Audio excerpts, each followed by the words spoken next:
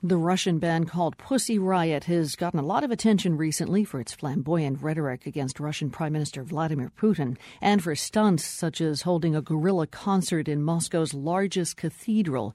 Many see the band as indicative of Russia's current political upheaval. So perhaps the choice to represent Russia in this year's Eurovision Song Contest could be seen as Russians' desire for a little calm.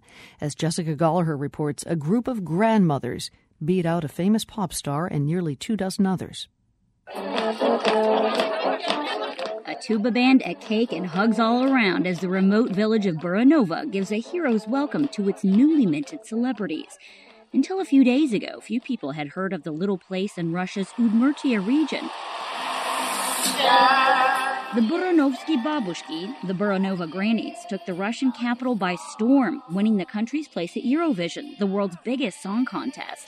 The 8 ladies beat 24 other contestants and previous Eurovision winner, the pop star Dima Bilan. The Babushka's average age is 75, and they won over the judges with Party for Everybody, a catchy tune in Udmurtian English. At Russia's Eurovision tryout, spectators clapped and danced along as the Babushkas did their shuffle on stage. Their traditional red, green, and white costumes and birch bark shoes were also a huge hit with the fans.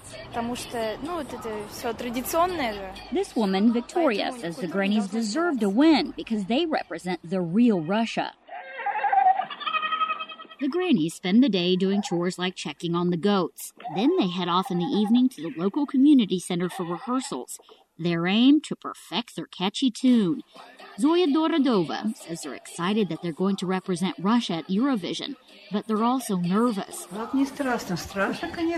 She says, of course we're scared. We're shaking. She says we're worried about the concert. She says it's scary. My heart is shivering. The grandmas will be competing for the Grey vote against Engelbert Humperdinck, who won the UK entry. The British balladeer is 75, but his age isn't slowing him down either. The ladies say if they win, they'll use their prize money to help build a church in their village of 650 people.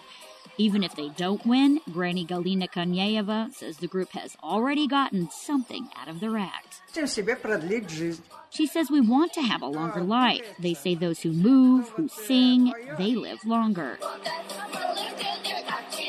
Eurovision will take place in Baku, Azerbaijan in late May. Whether protesters will still be on the streets here in Russia is anyone's guess. But at a time of political conflict and uncertainty, maybe a little grandmotherly kitsch is just what's needed to bring people together. For The World, I'm Jessica Gallagher in Moscow. The Buranovo Grannies bring our program to a close today. From the Nan and Bill Harris studios at WGBH in Boston, I'm Lisa Mullins.